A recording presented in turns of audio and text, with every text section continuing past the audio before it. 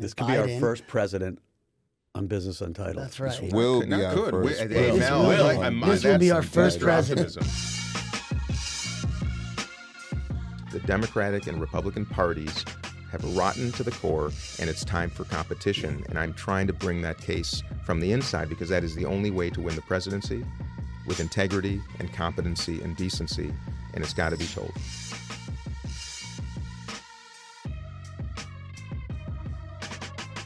Welcome to Business Untitled. Today we have a great guest. I'm going to talk about him in a minute.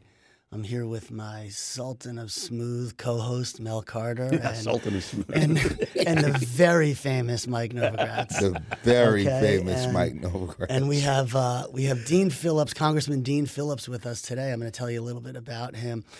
Dean is an entrepreneur in his own right. He's going to talk about that a little bit later. He's a congressman from Minnesota, 3 terms, and he's currently running for president of the United States against President Biden. This could be our first president on Business Untitled. That's right. This will be our first president. This will be our first president. Yes. And you may ask why politics is coming into Business Untitled, but Dean's an entrepreneur in his own right, and politics is a business as well. And I think we want to get behind the curtain of the business of politics as well, because it's something that Dean is finding very challenging as he takes on President Biden in the Democratic nomination. I want to give 2 facts to frame this, which is one, that Biden is currently losing in all 7 swing states, right? We've heard that recently. 77% of Americans at this point in time think that he's too old to be president. And just one other reference point, which is that in 2007, at this very moment, when Obama, Hillary Clinton were running against each other, she had a 45 to 25% lead at this moment with trying to control the Democratic machinery at that point in time, and we know how that ended. And by the way, Joe Biden was in that race at 3% at that point in time. But I think it's interesting context, and we're excited to get into it. So without further ado, Dean, welcome. Dave, great to be with you guys. Mel, Mike. Yeah, welcome. Great to have you. It's an honor. You're the guy I want to be my president. Well, I need a VP, Mel. He was talking there last night. And we're going to have Bojangles in the White House every day. Every day. Every day. We often start off just asking people about how they were raised. Yeah. You know, I mean, Mel likes to say, you know, he was raised in the hood. I was middle class, and Dave was raised rich. You've got a funny backstory. Well, not funny. You got a different backstory. So why don't you give us a little of that? Yeah, you know, my life started differently than most know. I lost my dad in Vietnam. Captain Artie Peffer. I grew up very poor in St. Paul, Minnesota. My grandfather, Victor, died when he was just a boy. My grandma, Ruth, worked at a department store to try to make ends meet. And my dad couldn't afford college, so he earned an ROTC scholarship, went to the University of Minnesota Law School, graduated cum laude, and was sent to Vietnam just a few months before I was born in 1968, and was killed on July 25th, 1969, just 3 or 4 days after the moon landing. Wow. And I got to actually, on a side note, I went back to Vietnam for the first time in my life, just March of this year, and went to the very site where he was killed. Wow. Wow. Literally took dirt home from where it happened, and it was a moment, you can imagine, a beautiful one. But I remember thinking how all the soldiers then must have been looking up at that moon and seeing America, you know, at its very, very best. You know, it's hard for our generation to kind of have a moment like that. Maybe the 1980 Olympic hockey team beating the Soviets, but, you know, a moment where you just feel like extraordinary. And I'm imagining he did, and then they would look down at their boots on the ground in Vietnam and see America at its worst. Anyway, I was 6 months old when he was killed, and my mom was 24 and widowed, and we lived with my great-grandparents for the first 3 years of my life. And then I got lucky. You know, I got lucky. I was adopted by an amazing dad. My mom remarried, Eddie Phillips, brought me into a family of privilege and blessings and business, philanthropy, a lot of advice. My grandma was Dear Abby. My aunt was Ann Landers. So if you guys need any lovelorn, you know, help here. Hold on, Dear Abby and Ann Landers. Yes, yeah. So you got all the advice you need. Yeah, much more, and then some. In fact, I'll tell you a great story. My grandma Abby anointed me a Democrat in 1980 at a dinner in downtown Minneapolis. We had seen my school, my elementary school, had John Anderson, the congressman from Illinois, ran for president in 1980 as an independent. That evening, we had dinner as a family, sat next to my grandma. She asked me about my day. I said, hey, the next president came to speak to us. And she said, honey, if he's speaking to sixth graders, he's probably not going to be the next president, like 2 months before the election. And she asked if I was a Democrat or Republican. I'm like, Grandma, I don't even know what those are.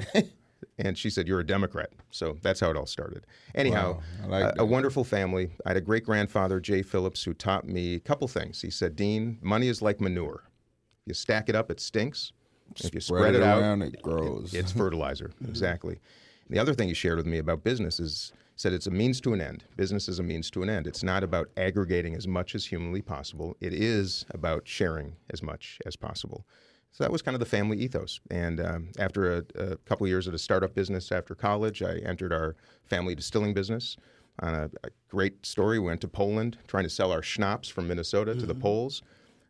Instead, we discovered the most beautiful packaging in spirits we'd ever seen in the world, Chopin and Belvedere vodka. We changed our game plan right there, imported it first as the distributor for the world, and then acquired the rights from the Polish government for Belvedere vodka, and created the luxury vodka category. I'm going to weave this into a little story because whenever we drink a lot of vodka. Good. Your doctor, I hope, said... I was a Smirnoff guy, but I'm going to switch to Belvedere. And I'll tell you, I'm going to weave this into a little bit of an arc. Anytime we see a duopoly, we know it needs disruption. And Absolute and Stoli needed disruption in 1993. We brought Belvedere. Sold that to LVMH, then built Talenti Gelato into one of the most successful ice cream brands in the country. We saw Ben & Jerry's and Haagen-Dazs. Same thing, duopoly. They fighting their way to the bottom. We rise above it.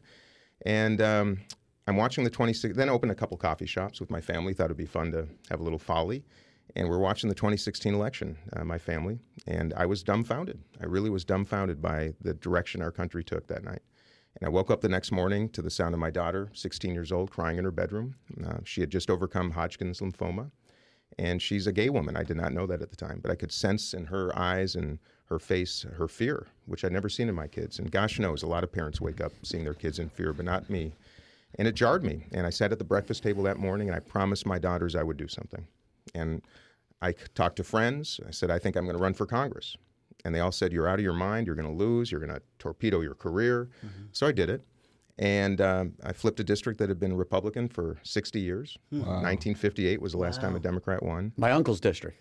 Oh, that's right, yeah. It's Republican. Yeah. And I beat a guy who'd won by 14 points that night. I beat him by 12. And I did it the old-fashioned way, with invitation, not confrontation. And that's kind of the ethos of where I'm at now. I can tell you more about getting into Congress, but that's my life story. And it's about both some tragedy, but also gratitude. And I think that's the attitude the country needs a little bit more of right now. Well said. Question: how did I don't drink. Maybe now and then I might be forced to have a drink. Forced. I don't really, but I remember hearing about Belvedere vodka when I was maybe 15, 16 years old. It was a huge announcement that Damon Dash and Jay-Z either bought it or became partners with it, but they would not go anywhere without this bottle. How did that even come into play? Oh, I got a great story back Mel. then. In fact, I just had a great meeting with Jay Brown, who's Jay-Z's partner and friend, and he validated this great story. So here it is. We introduced Belvedere, and it did well. It didn't start on fire. It was a $25 bottle of vodka at a time when all the others were $15. It was pretty unusual. Yeah. But our premise was Smirnoff was $8. Yeah, Smirnoff, as Mike knows well. But here was the idea, and Jay-Z was kind of a part of this. He was just but the idea was that, you can't buy Robert De Niro or Jay-Z's house. You can't have their watch. I actually bought Robert De Niro's house. No, you probably did. Other than Mike Novogratz, anybody... But the notion was, I don't know how happy Robert is about that, but you can't buy celebrities' houses, their watches, their cars, their planes. But boy, you can drink the same bottle of vodka because it's only $25 that Jay-Z's drinking or Robert De Niro. So that was the idea. It did well, not great. And I'm getting ready one morning. I think it was 1996 or so, and I have MTV on. And my eye goes to the screen, and I see a Jay-Z video where he's got a fridge open, filled with Belvedere vodka.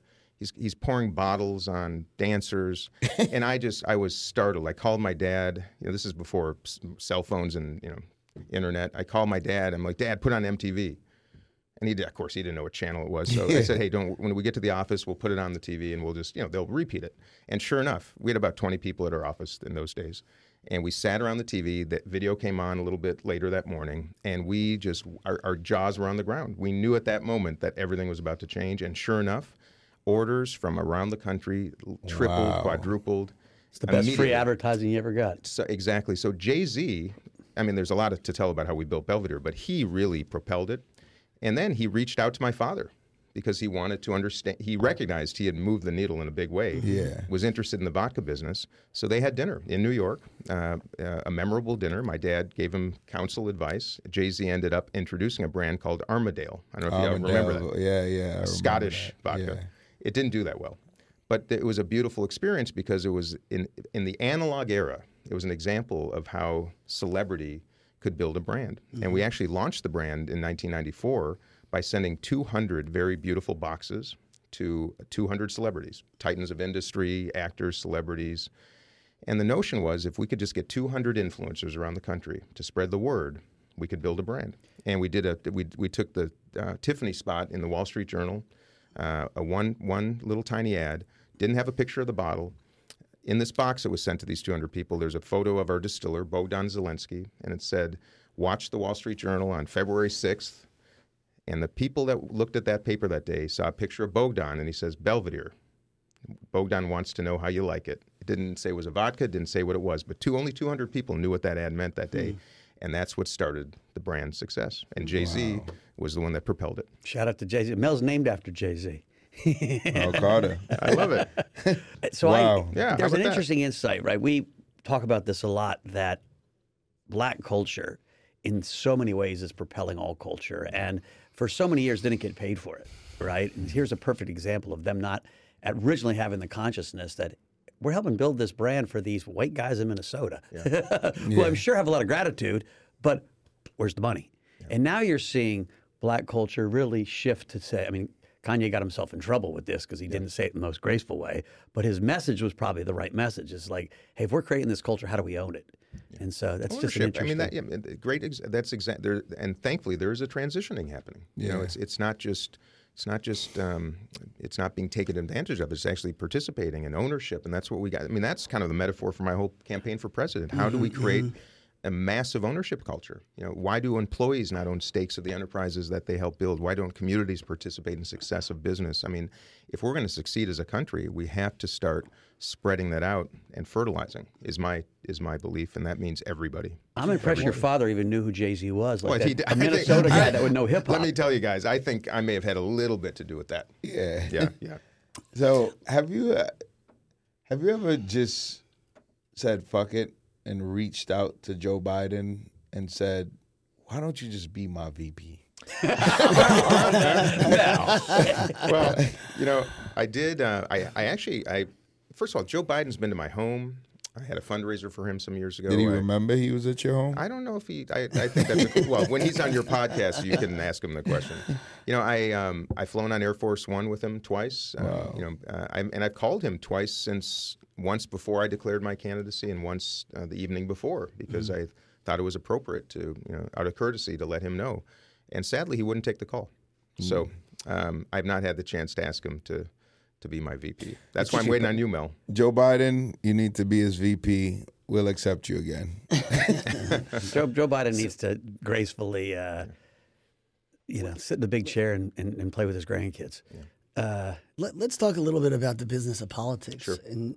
And it's compare it to your entrepreneurial experience, or just flat out how does it work? I know that you've been disappointed. It's been hard to get on some ballots because of the way they protect. And it's a blood sport. It's fixed a bit, and I don't think most people understand how it works. How dirty it is. It's a duopoly, guys. Yeah. It's a political industrial complex that surrounds and protects and encapsulates a very dangerous duopoly. If you haven't read George Washington's farewell address, read it. He warned us 230 years ago exactly about what we're facing right now. Wow. He warned us about factions. Remember, when he was president, we did not have parties. You know, you stood for election. Goodness, we've come a long way, thank goodness. It's not like all was well then, but no political parties. And he recognized that factions would probably lead to the end of the great experiment in democracy.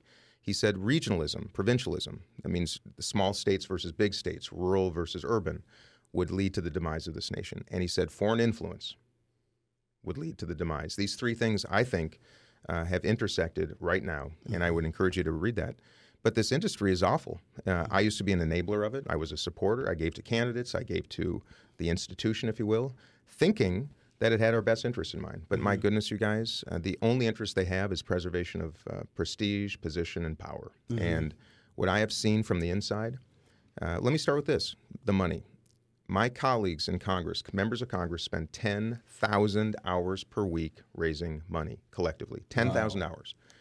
When I get to Washington in 2019, I think Nancy Pelosi and Kevin McCarthy are going to do what you do when you have a new team. Sit down, get to know each other, break some bread, do a ropes course, build a little bit of trust, and get to know each other. And boy, it was just the opposite. They put us on separate buses, going to separate events. Systemic separation literally started on day one. And I recognize they didn't want us to get to know each other. They didn't want to educate us and provide us information. And they wanted all of our time consumed by fundraising, because by so doing, we would have no ability to challenge the power structure. And by the way, the physical, social, organizational design of Congress is so woefully broken and so easily fixable with anybody who has management experience. But they don't want that, because that is a challenge to the very structures that exist. So I discover this, and I decide, well, before I ran for Congress, I don't take PAC money of any kind. That means corporate or union. I don't take any lobbyist money. I don't take money from members of Congress, nor do I give it to them. And I don't have what they call leadership PACs, which are slush funds, basically for politicians to use at their own discretion. I'm the only one out of 535, because this is just a sick money game. And how do you, when you're raising money 10,000 hours per week, who are you raising it from? Of course, people who got it, which isn't, and by the way, people in this room, that's fine. But when you're spending your time exclusively with people of great means, it's not just the money and the influence and their interests, it's the time and it's the social elements. So when you spend all your time with people of means, you spend none with people of more modest means, they become angry. That's why we have Trumpism. Trump just went to people and said, I understand why you're angry and you're furious. You're not heard. You don't matter. They don't care. They spend $2 trillion a year more than they take in, and you're not getting a dime of that in your communities. Factories are closing, right? You can't get health care. Your housing's too expensive. Your kids are dying of overdoses.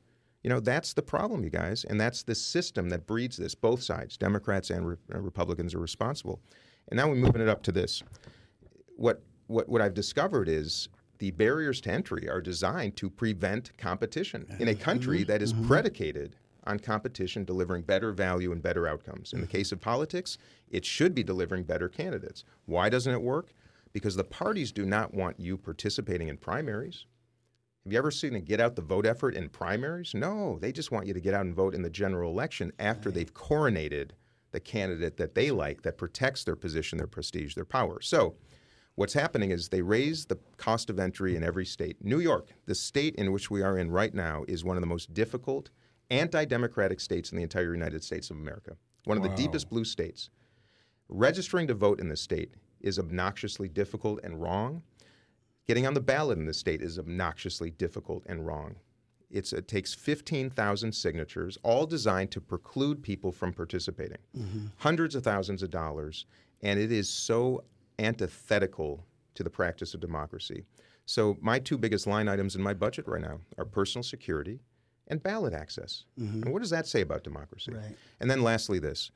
The Democratic Party in Florida decided 10 days ago that Joe Biden won the primary without one vote being cast. 100 and some people on their executive committee said, we don't need a primary. Joe Biden will be the nominee, and therefore we will hand 250 delegates to Joe Biden. North Carolina the next week said, you know what? Despite the fact that I qualified by simply being a presidential candidate who is in the national news, that's their only predicate. They decided they don't need a primary either, that Joe Biden has won, and they will hand their delegates to him. And this is happening right in front of our faces. And the president has not said a word about it. So I'm concerned that part of what you're seeing right now is this duopoly working to actually prevent competition, prevent debate, and prevent voters from even opining. And that is the truth, and I've got to shine light on it, and I intend to do it every single day. How could they do that? Isn't that like take away everything that we stand for? Damn right, Mel. And shouldn't that be illegal? Why do you think they're treating me the way they are? Why do you think they're sending the arrows, the punches, the attacks? Because they do not want this exposed. This is exactly what they work so hard to protect. But then they project this image of we're here to protect democracy, and Democrats get mad at Republicans for suppressing the vote. My goodness, I've never seen such obnoxious suppression of votes in my entire life as Democrats are doing right now. And by the way, I'm not asking for anything special. Yep. Yeah, Just Bobby Kenny. competition. Bobby Kenny told the same story. Now he ran, and he's got that voice, and he finally was like, enough. Now he's switching to the independent. Yeah. It's hard to change from the outside. I'm trying to change. That's why I'm a little question. dangerous to them, is because I'm on the inside. I was a House Democratic leader. I've been in Congress 3 terms. I'm going to tell the truth from the inside, and that's dangerous to them, and it should be, because it's got to change. And that's why I'm grateful to anybody listening and wanting to help act. How quick? So I'm sure you're an affable guy. You've got good stories. You drink. I did my.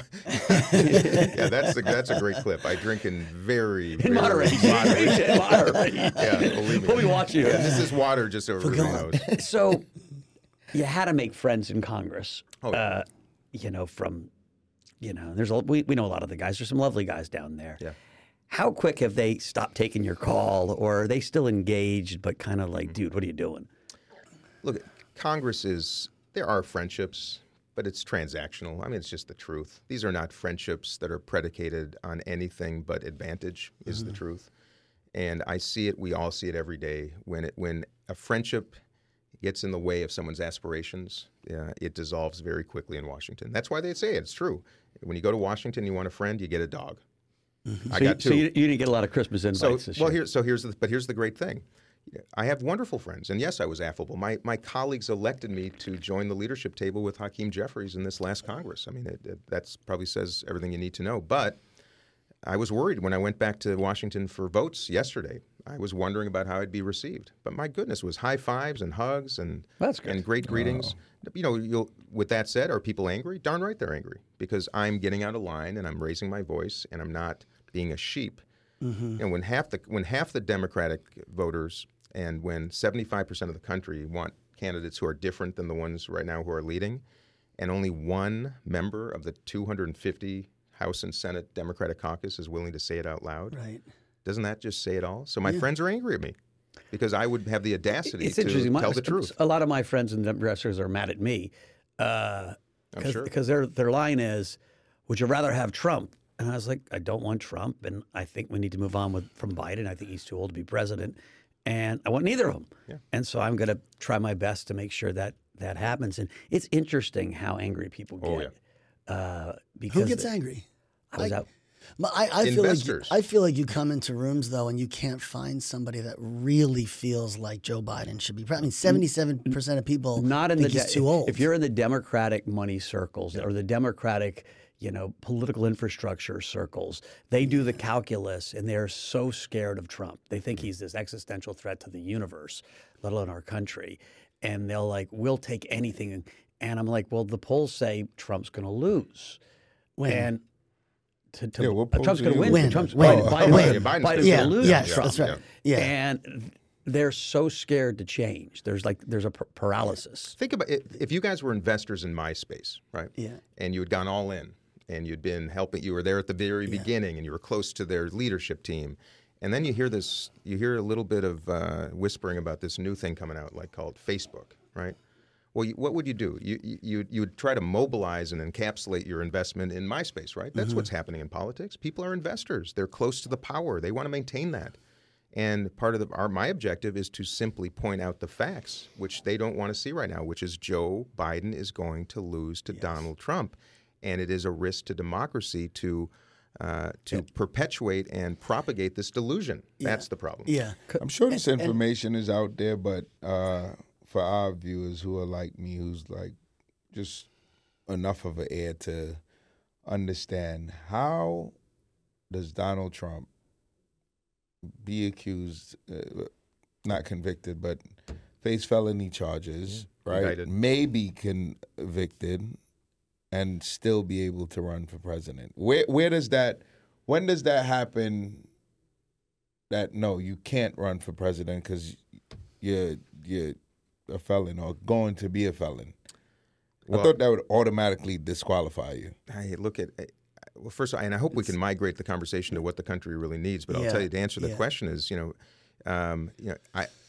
I think that people support him more when he is charged with more because he endures it. We live in this. Let me talk about two things to answer your question, but most importantly, the why. It's astounding that a man who is facing these indictments, who's had his family's philanthropy shut down in the state of New York because it was dishonest, who could lose his entire business because of fraud, and who inspired an insurrection against his own country, and he's leading in the polls against the current president, who's a decent man. What does that say?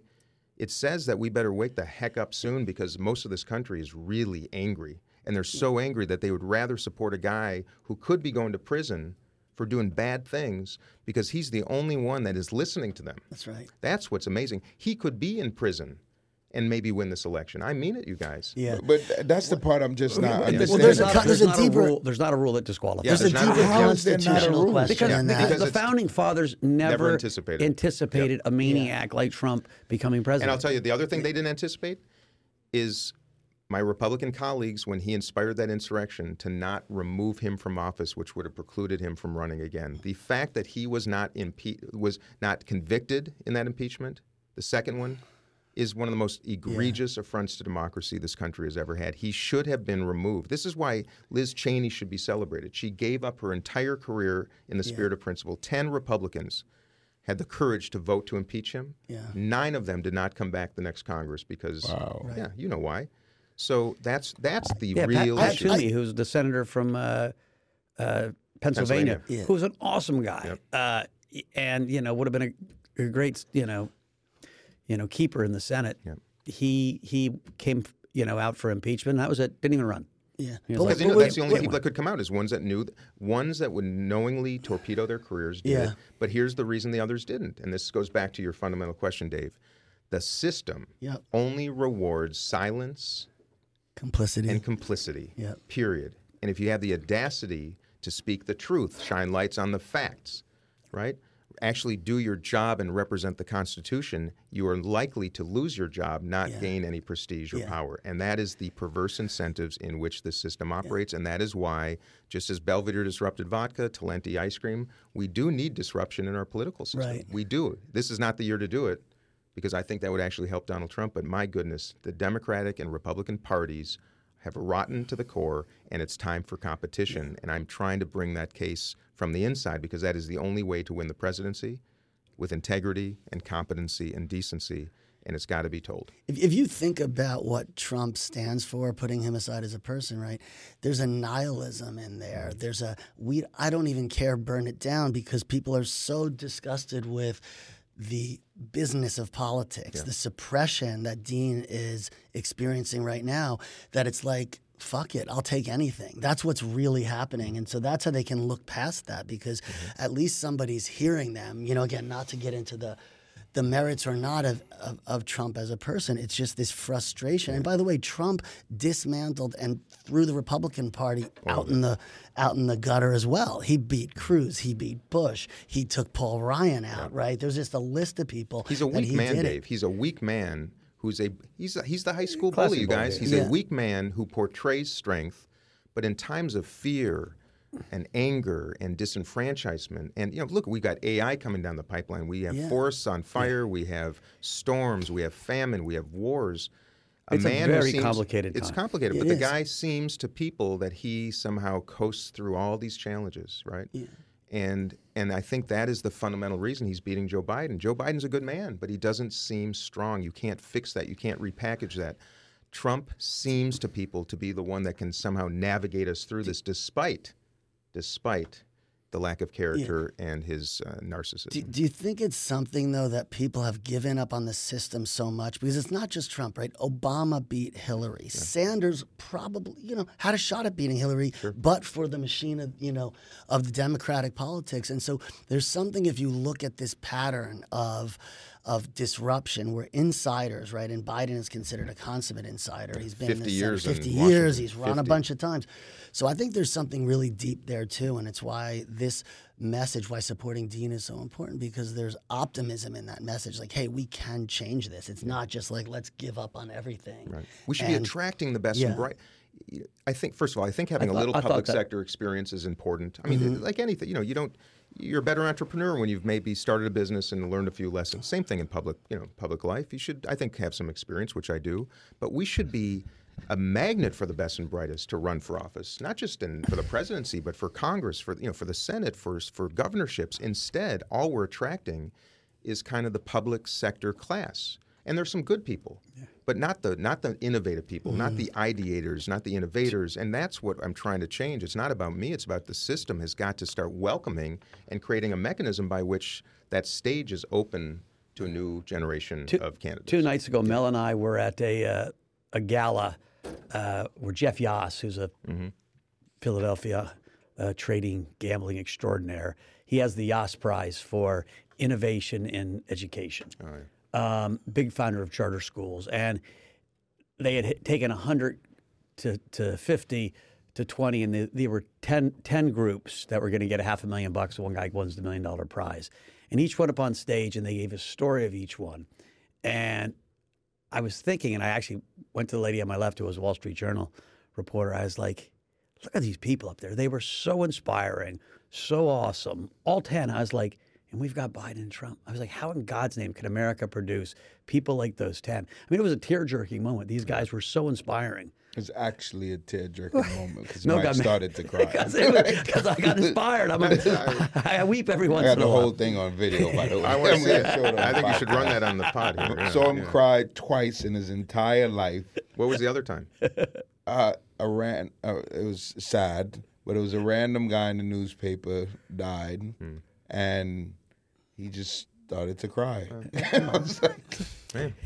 Show me your tears are a window to your soul. And we just hit the nail on the head. That's the problem, because these are two private institutions that are pretending that they're public, that they're pretending that they are really supporting democracy, that are pretending they're really supporting competition, and that are pretending that they have everybody's best interests in mind. It's so clear, so clear. One part of this duopoly, which has driven Dave and me crazy, Mayor Dave sometimes, both of us, is that the teachers' union has such a monopoly on the Democratic Party, but broadly public sector unions. Public sector unions. But really the teachers' union at its core. And, last year, 2022 and 2023, ACT scores were the lowest in 31 years. The COVID generation, as we're going to call them, are so far behind. Yeah. We had over 50% of students in America last year that failed a class. Half of American kids got an F. That averaged about 25% for the previous 2 decades. And so, a lot of that can get targeted to the teachers' unions not allowing kids to come back in the classroom because of their own fear, because of mismanagement of the COVID. Because it didn't happen with charter schools and it didn't happen with private schools. My kids didn't lose a beat. By the way, that data existed. In the very beginning of COVID, I read a report from the Spanish flu epidemic in 1918? And they tracked a cohort of students who were not able to go to school. They tracked their entire earnings over their lifetime and their careers. And the evidence was right there that when kids at that age and stage of their lives don't go to school, it literally has such a long tail that it impacts them their entire lives. We could have a lost generation of those kids, and it's not their fault. And so how, as a Democrat, do you deal with, first, school choice, and B, the unions in general? Yeah. Well, so starting with unionization, do I believe in the right to organize? Yes. And collectively bargain? Yes. I think that is actually what made America quite a remarkable country and economy for so many. And I favor thoughtfully led unions with good character and good principle to do better for their people. I love teachers. Frankly, I think we should start by rewarding teachers the way they should be. I think all the evidence in the world, and you guys know this who study this, that the best indicators for success are the best teachers, and that means we should recruit them, we should identify them at younger ages. Right now we pay about 81% of our per capita GDP in compensation to teachers. The best systems in the world pay about 130 to 140% of their per capita GDP. They put teachers on a pedestal. It is one of the most prestigious jobs in their countries. So I think, we should start with that. I love teachers. I think the union can and should be playing a much more important role in reimagining education. And I also think that they should be resourced. Here's the biggest problem. There's something called IDEA. It's the full funding of IDEA, which is the special needs funding for schools. The deficiency in funding for public schools, and it's not just about money, but to resource them so they can take care of the kids who do not have advocates to take them to charter schools or to private schools. I don't want to demean teachers' unions because I think they have to be part of the solution. They exist. They have a right to exist. They also have to be welcomed and inspired to participate in reimagination because our system is a 19th century system trying to teach 21st century kids. I don't know about you guys. I remember my field trips not sitting in the classroom. I remember maybe 2 teachers that were really remarkable. They should all be remarkable. And if we want to really reimagine, we got to get kids out of the classrooms, especially those in the toughest circumstances. Because if you don't get into a forest and into the woods and into an ad agency and into a hedge fund, into a factory, into a hospital and see what's possible, a music studio, if you don't see what's possible, how in the world could you have a dream? And if you don't have someone believing in you, that's all it takes. So I just want to just advocate for teachers, but also for the necessary long overdue need to reimagine education because we are failing kids, to your point, Mike, and it's enough. Yeah. I would respectfully disagree on public service unions because I don't think the profit motivation, I 100% agree with you on anything to do with like steel unions, autos. Okay. With that you're public, said, I understand. Yeah. But if I could just say one more thing on this, and I'm sorry, because to collectively bargain, I think, is important. But the problem to me is not the union; it's the management of the federal agencies. They're led by people who don't have the competencies and the experience, in my estimation, and without the reward systems to both attract, to recruit, maintain, and then promote the very best and brightest. Yeah. If you look at these are hardworking people who do not make a lot of money typically, and they're doing it, generally for good reason. Yeah. But if we don't attract better managers, this goes back to the earlier conversation about the best and brightest, we should want them populating these agencies. We should want the leaders of these agencies to be the best managers in the country. That, I think, is the bigger problem. Yeah. And then the union I don't think the union's the problem. I think it's the management and the culture of these institutions that are so woefully broken. Yeah. I'll make one more point, which goes back to the business of politics, which is if you could sever the union, public service union money from coming into the system, I would agree with you, right? So, in terms of political contributions. Because by the way, that's why I don't take PAC money. Yeah, exactly, which is really admirable because there's nobody that doesn't do that. And it's this money in the system that's creating this problem. Right after Mayor Adams got elected, Mel and I we were all at dinner with him at Zero Bond, and I made this comment that I said, dude, you can pivot to the center. New York City's public education is woefully inadequate. And I had all the stats of, roughly half of our kids aren't at grade level. Yeah. That's an F. Shameful. And I was like, you gotta take on the union. And his aide grabbed his heart and started, convulsing. He was like, stop, shut that guy up. I mean, he was so animated. He was like, you can't win without the teachers union. And it was like, almost like it was such a truism. Yeah. But we have to work. This notion of taking on, it's never going to work. We have to work with. That's my only proposition. Look, there are some really well-led enterprises, and there are some really well-led unions, and there's some really poorly led enterprises and some really poorly led unions. Yeah. I think if people can sit at the table, that's the culture I want to create. Teachers want to help kids, and that's the truth. We all want to. But we don't create space and place to have these tough conversations about what that takes. And by the way, I do believe in school choice as long as public schools are well-resourced, right? Because what saddens me, and I see it all the time, you guys, it's the kids who have the advocates that pull them out of a public school and put them into a charter or a private school. They're the lucky ones, which leaves increasingly a lot of public schools populated with the kids who don't have the advocates. Yeah. It's the toughest circumstances. Well, I have this math I do that in New York City, this is going to sound very inflated for people that don't live in the city, but the city spends roughly $35,000 a kid. That's up from $22,000 only like 6 years ago because we have less kids, more money, and of course you never fire anybody. So $35,000 a kid, which seems like a lot. But if you assume the public school system is not as efficient as a private one would be, let's say 80% of that gets to the kid. That's still less than half of what it costs to send a kid to private school, which we think is run efficiently. And so kids like my kids or Dave's kids who have the huge advantage of our dinner table and the knowledge they learn from parents and parents' friends, who probably could have less spent on them than the kid from your neighborhood, are having double spent. Yeah. And so in some ways we have the whole thing backwards. Yeah. We're spending our resources. It's not just the money with that though, but because I remember my daughter, right? I remember trying to get her into, I can't remember what school it was, but like 3-4 of these like prestigious private schools in Manhattan, and I had the money to do it, and I just didn't live in the right zip code or something. So it's not just the money. You can't even get your kid into some of these private schools, right? So what's the problem with that? Because now that I'm thinking back about it, you could be from Flatbush. You could have enough money to pay $40,000 a year for your kid to go to a good private school. And they're like, hold up, nope. Unless you know Mike Novogratz or Dave Barry, who may recommend you, you still can't get in these fucking schools. So why is that? Yeah, listen, all the schools have a lot more people applying than spots. Capacity. Usually, if you're black and your kid is pretty competent and you can pay, they're happy to have you because they're all maybe 1, 2, they're trying 3, to, not they're all trying fucking to 100. they're all trying to increase their balance, and they have a lot of scholarship kids. But listen, there's just not nearly enough good education for the amount of good kids. Yeah. And it can't be solved This whole with 11 conversation to me, schools. this is the triangulation. We have great educators. We've got great ideators. We have great facilities. We have great leaders.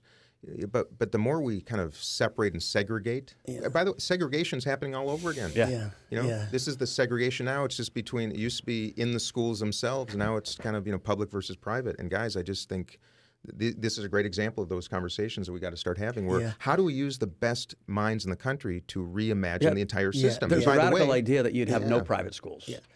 Well, that would be, and that's how the country was established. Everybody, every class, everybody went to a public school. And by the way, in the 20th century, early 20th century, most kids ended at elementary school.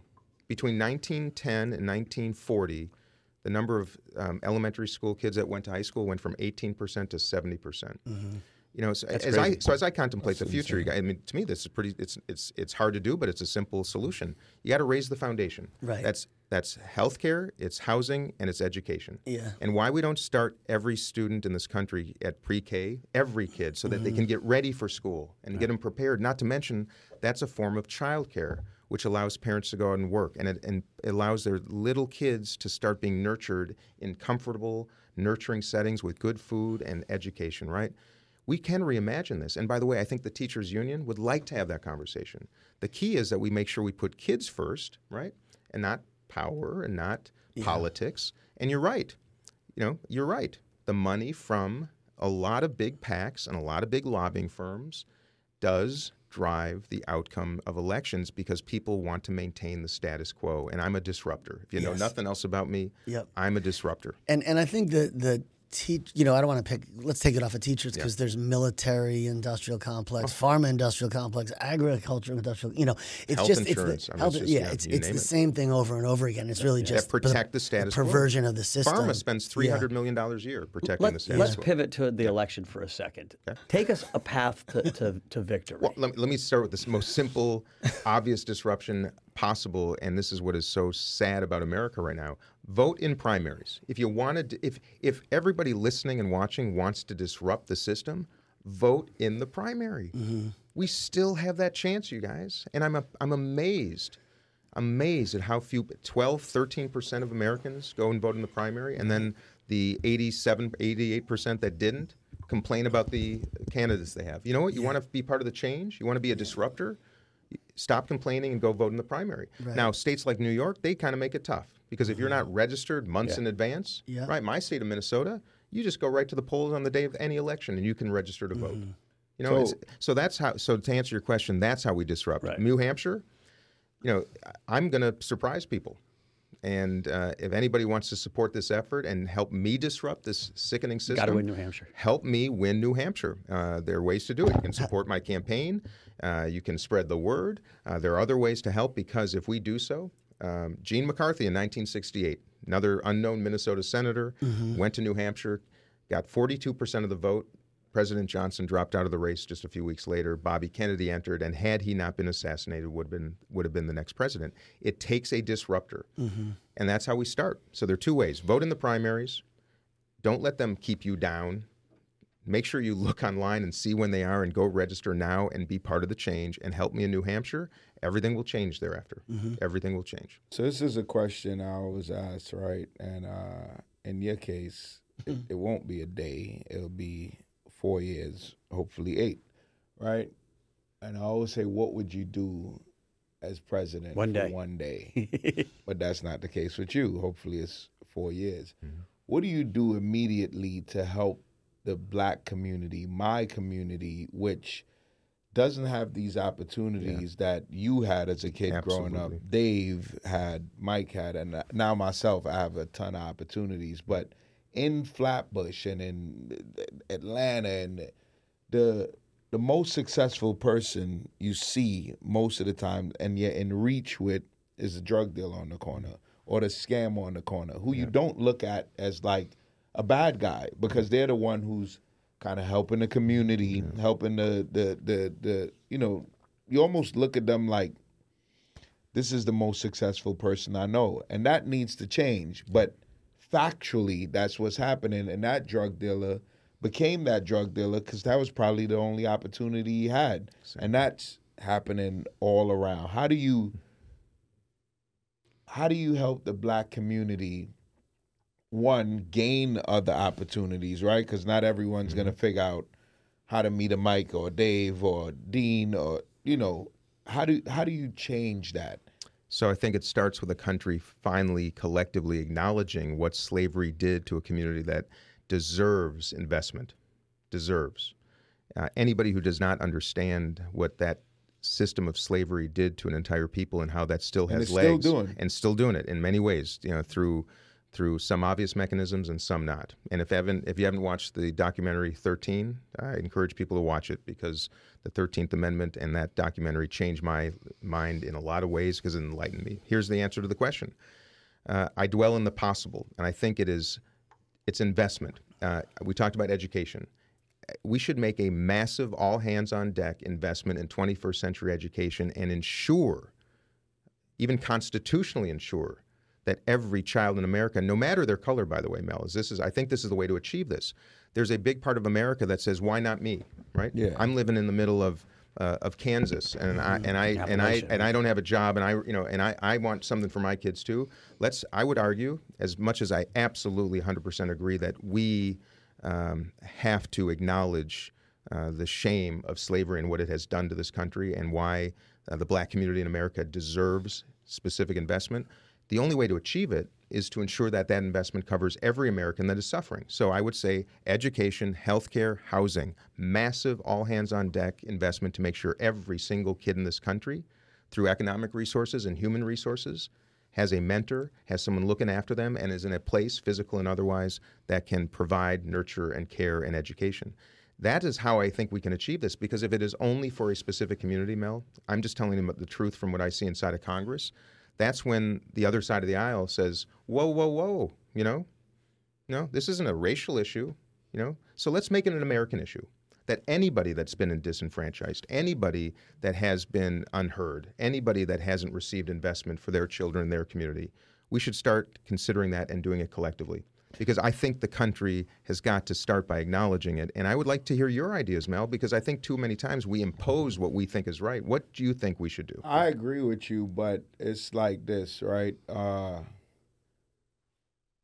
If Mike injures his leg right now and he's bleeding, we're going to look after Mike first. We're going to send him to the hospital first. And I do think the inner city and black community is the ones that's bleeding the most right now. I agree. So you gotta help the person who's bleeding before helping anyone else, and with the way I look at it, right? And then that person, now when you have a level playing field, you can start to help everyone else. But we have a community that's bleeding right now that needs immediate relief or to be sent to the emergency room. So I want to help all of America, but I think in order to help all of America, you have to start with the inner city kids that's bleeding, that doesn't know there's any way out. Yeah, but I think all I was saying, Mel, is that just identity I think politics isn't working anymore. I think what I'm saying is that's you said it better than me. What I'm saying is absolutely. Yeah. I think look, I'm a marketing person at the end of the day and a salesperson. What I've recognized is the way Democrats have tried to pursue our legislative priorities has been poorly packaged, poorly messaged, and poorly communicated.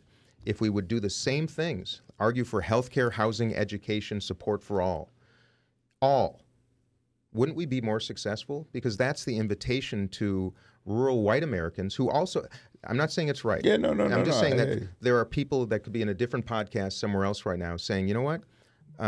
We have an epidemic of overdoses right here, right? We have despair. All our kids are dying of suicide or drug overdoses. They have no jobs in our rural community, right? So why is Washington only talking about X, right? So all I'm saying is I think two things can be true at once. We should have an all-hands-on-deck approach to everybody who is suffering. By the way, some are suffering because of injustice over centuries, the black community. Some are suffering because of the ignorance of rural America and policies that literally exported jobs overseas, right? We have diseases of despair amongst young and old. This notion of not just one community, but all that are suffering is, to me, my entire premise, my entire approach, and that's the only way to get it done, because the only way we can pass things in Congress is to invite, in this case, the other side to join us. Yeah. And that means we have to merge, and I think we're saying the same thing. And it's long overdue. We're spending $2 trillion a year more than we generate in revenue. $1 trillion. We just passed an $860 billion Pentagon budget. By the way, for a Pentagon that has not passed an audit. And we have kids sleeping in streets. We have kids going to school hungry. We have kids abusing drugs who have no chance in life. We are so backwards in our priorities, is what I'm saying. We have the resources. It's about making the choice. And I cannot wait to work with you and anybody that's willing to change the allocation of resources. Because if we don't do it now, my gosh, you guys, either Donald Trump will ruin the country or the economic and wealth disparities in this country will, because the bottom 50% of America only has 2.5% of all of its wealth. Yeah. The top 1% has 32%. We can't survive as a country if that continues. Right. What are some steps that, like little steps that we can be taking, people can be taking to help reshape this business of politics, this money game, right? I know supporting you and disruption is one, but what are some of the, even the consolidation? I'm thinking it's a slightly separate point, but the consolidation of executive power. It seems like nowadays presidents are just doing everything by order, right? There's no process anymore. It's so corrupt. So talk about that a little bit. My proposition is to be, first of all, our founders envisioned, they called it the executive branch because it is an executive office. Mm-hmm. The job is to execute the laws of the land. It is not to be the chief policymaker. It is to work with the Congress with consent. And of course, the judicial branch, opines on the legality of it. Mm-hmm. It's very simple. I would be the first president probably in modern history that would execute the job as it's written to make sure the federal government operates well.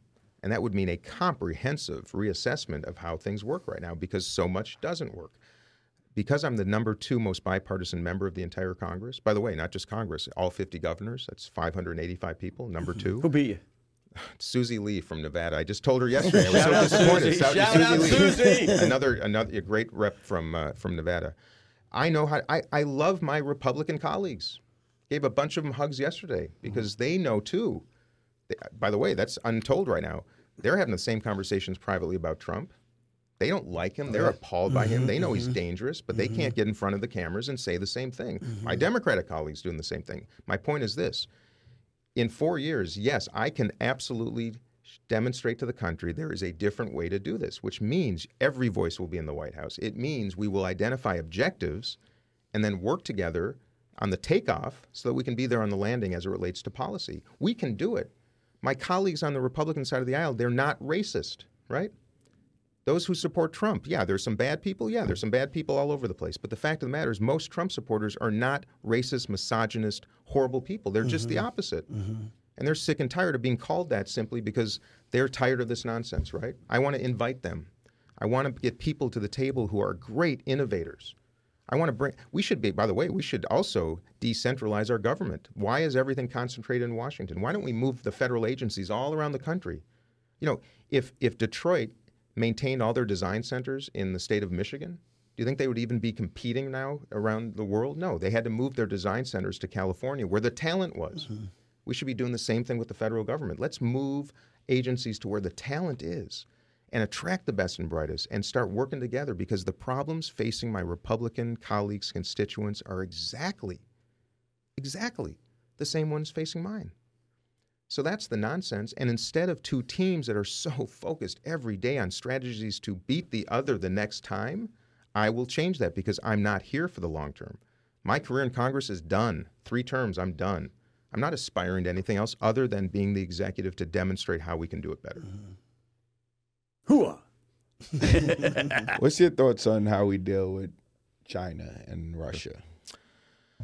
So I think that first of all, let me talk about our military right now. We just approved $860 billion a year. I'm going to give a lay of the land, right? And what we have right now is, I think, 700 and some installations and bases around the world. I think we have soldiers and facilities in 80 countries, right? The expanse of the American empire is pretty extraordinary. I think the most profound in human history. What we don't understand as Americans is what that conveys to people in countries that are not necessarily our friends. So just imagine, what if China had missile batteries in Toronto, and they had a sub-base in Cuba, and they had frigates or aircraft carriers maybe off the coast of Los Angeles and Manhattan. Just let's say, do you think that our government would say no problem? Be our guess. Right. No. Look what happened when the Russians, the Soviets, had the audacity to have missiles in Cuba. We almost had the end of the world with one initiative back in the early 60s. So my point is this. We have to look ourselves in the mirror and understand that if we indeed wish to be a country that pursues peace, we have to start recognizing how provocative we are by simply acting in the national defense. So what does that mean? Vladimir Putin is a dangerous man. And he has proven time and time again, he will take an inch, wait for the reaction, and then take his mile. Joe Biden was vice president for 8 years with Barack Obama. When Putin entered Crimea and took it, he waited for a response. Mm-hmm. First of all, we knew he was probably going to do it. We didn't respond when he did it, and we did nothing afterwards. So what did he do? Waited until he was ready, and now he's trying to take all of Ukraine. The Chinese, they're watching us and how we behave too with Taiwan, of course. It's the same notion. So to answer your question directly, Mel, Russia's complicated. We should be planning for a post-Putin Russia. They've had a brain drain. They will be a failed nation with nuclear weapons. And we have to be prepared to start using our foreign policy, diplomatic and otherwise, to ensure that that country does not become a really rogue state after his demise, which, who knows when that might come. China, I truly believe, is not an imperialist nation. They do not have their eyes on somehow kinetically defeating the United States. I think there's an arms race because they see what we're doing. We have outsourced a lot of our economy to them. I think our policies over 30, 40 years have been terribly disenfranchising to Americans. Mm-hmm. And they are a very strong competitor. And we should be competing. But I don't think we should be making China into the enemy that then the military-industrial complex comes to Congress and says we have to defend ourselves against, which is how the game works. That's exactly what's happening. Yeah. Now, Russia's a little different story. They're dangerous. But the Chinese, we need each other. We should be solving the world's problems together. China is a competitor that started cheating a little too much. Sure, and we let them get away with it. We should have pushed back harder, and it should have been a very tough confrontation, but of colleagues. Yeah, I'll tell you a quick story. Now we demonized them. It's a story not many people know. The last Chinese ambassador to the United States extended hundreds of invitations to members of Congress, the administration, and nobody accepted. And after his couple of years or so, he's called back to Beijing. He's appointed their foreign minister. And his image of America was unhospitable, unfriendly, unkind, unwilling. His whole experience here was just everything was everyone gave him the Heisman. And now he was sacked recently because he did some bad things when he was in the States. But my point is this. The new ambassador comes to the United States, and my friend tells me this ambassador, no one accepted his invitation. So I thought, you know what? I'm gonna put together a dinner. I think if you don't have a human relationship, even with your adversaries, you are failing in your constitutional duty. So I had my chief of staff call the embassy, asked if the new ambassador would like to do a dinner. They were skeptical. Why would a member of Congress actually want to have dinner with the Chinese ambassador? We're not used to that. Just to get to know you, no policy. It's not going to be just to build a relationship.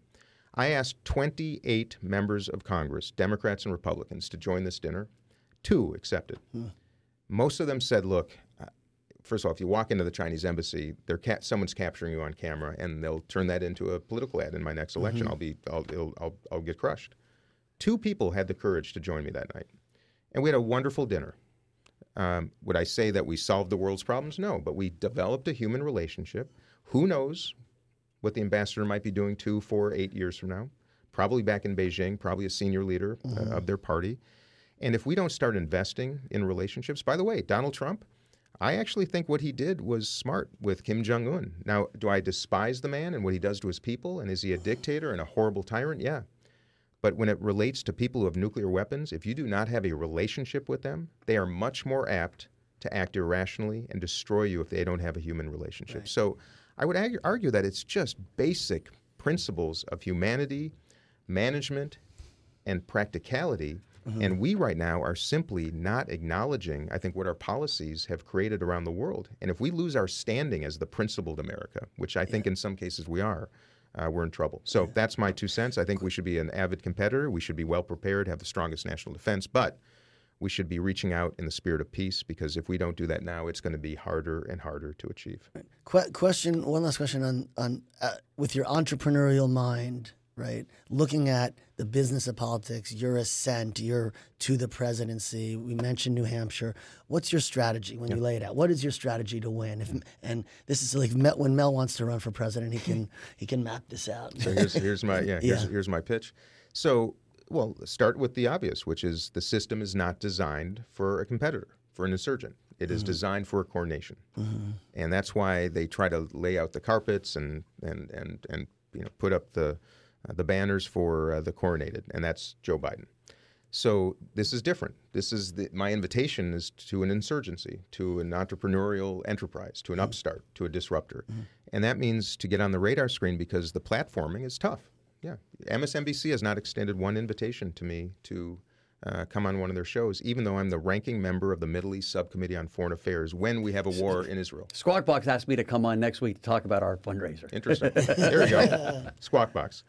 So I say that because platforming, introducing myself, is complicated right now, because the system is trying to prevent that.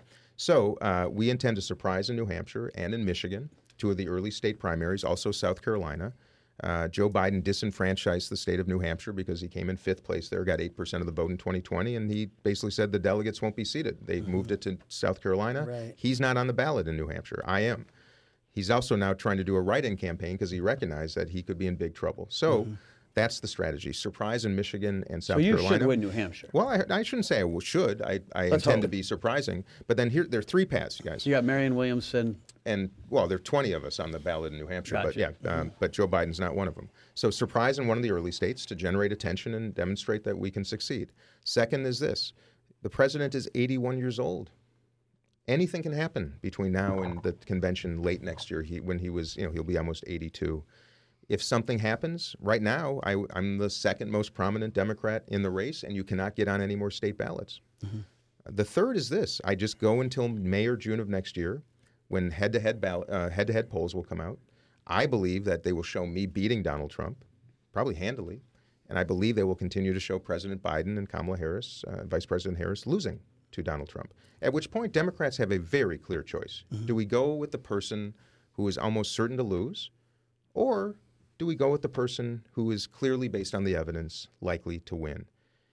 Therein lies perhaps the most important question the Democratic Party will have faced in the last century.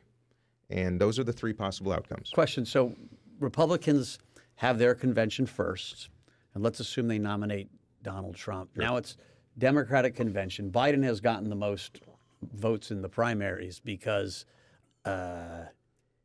he's already stacked the deck. Let's just assume the shot of him stepping down, brokered convention, like that's. I talked to a really senior Republican last week, and that's his big fear. He was like, we know the only person that Trump can beat is Biden. Exactly. And will Biden see that and step down? Is that possible. the? It's And possible. guys, not to rush. I know Dean has to go pretty soon, so maybe we'll make this the last question, and then we'll do our ounce of gold. Yep. To answer that question very quickly, anything is possible. And that is my entire contention. I will have gone through this primary, been assessed, been challenged, probably data showing me head-to-head with Trump. If I'm the one that is most likely to beat Trump, I would imagine the Democratic delegates would choose me. If someone else, by the way, is better positioned to beat him, my goodness, I'd get behind that person in a heartbeat at that point. But we won't know that until we go through this process. And that's where things should go. And at the end of the day, as long as it's transparent and as long as Democrats want to beat Donald Trump, if that is the objective, we should succeed. And at the end of the day, folks, no matter who wins, we have a crisis of affordability in this country. We also have a crisis of peace. And we also have a crisis of artificial intelligence coming down the pipeline very shortly.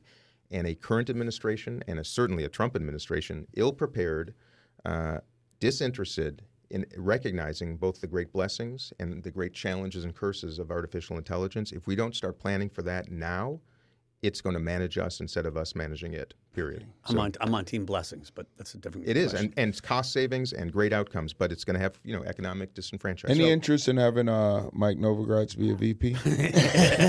Mel, I'm hanging out for Skeletons. you, man. No, Mel. You know what? He knows how to answer. So we always ask every a guest to wrap it up with just this 1 ounce of gold that you've learned from your life, from your father, from your stepfather, and we give you 1 ounce of gold. Which in your case is going to be ceremonial, probably. No, I just want, Probably not yeah, allowed. no, I'm not. You're probably not allowed to. I'll contribute this actually. Yeah, okay, there you go. So you can contribute it. Yeah. No, that's but beautiful. That's Thank an you, ounce guys. of gold. And It's worth $2,000 at this point. We think it's going to be worth $3,000 in a year because the guys in D.C. can't seem to balance the budget. Thank you. and so might we just- ask for your ounce of gold. I'll tell you my ounce of gold. For the kids that's watching, the entrepreneur, it's usually for the entrepreneurs that's anybody. watching. Anybody. Yeah, anybody. So, and I think we've all felt this and experienced it personally, but the best advice my dad ever gave me is, he said, look, life is going to be filled with peaks and valleys. It's inevitable.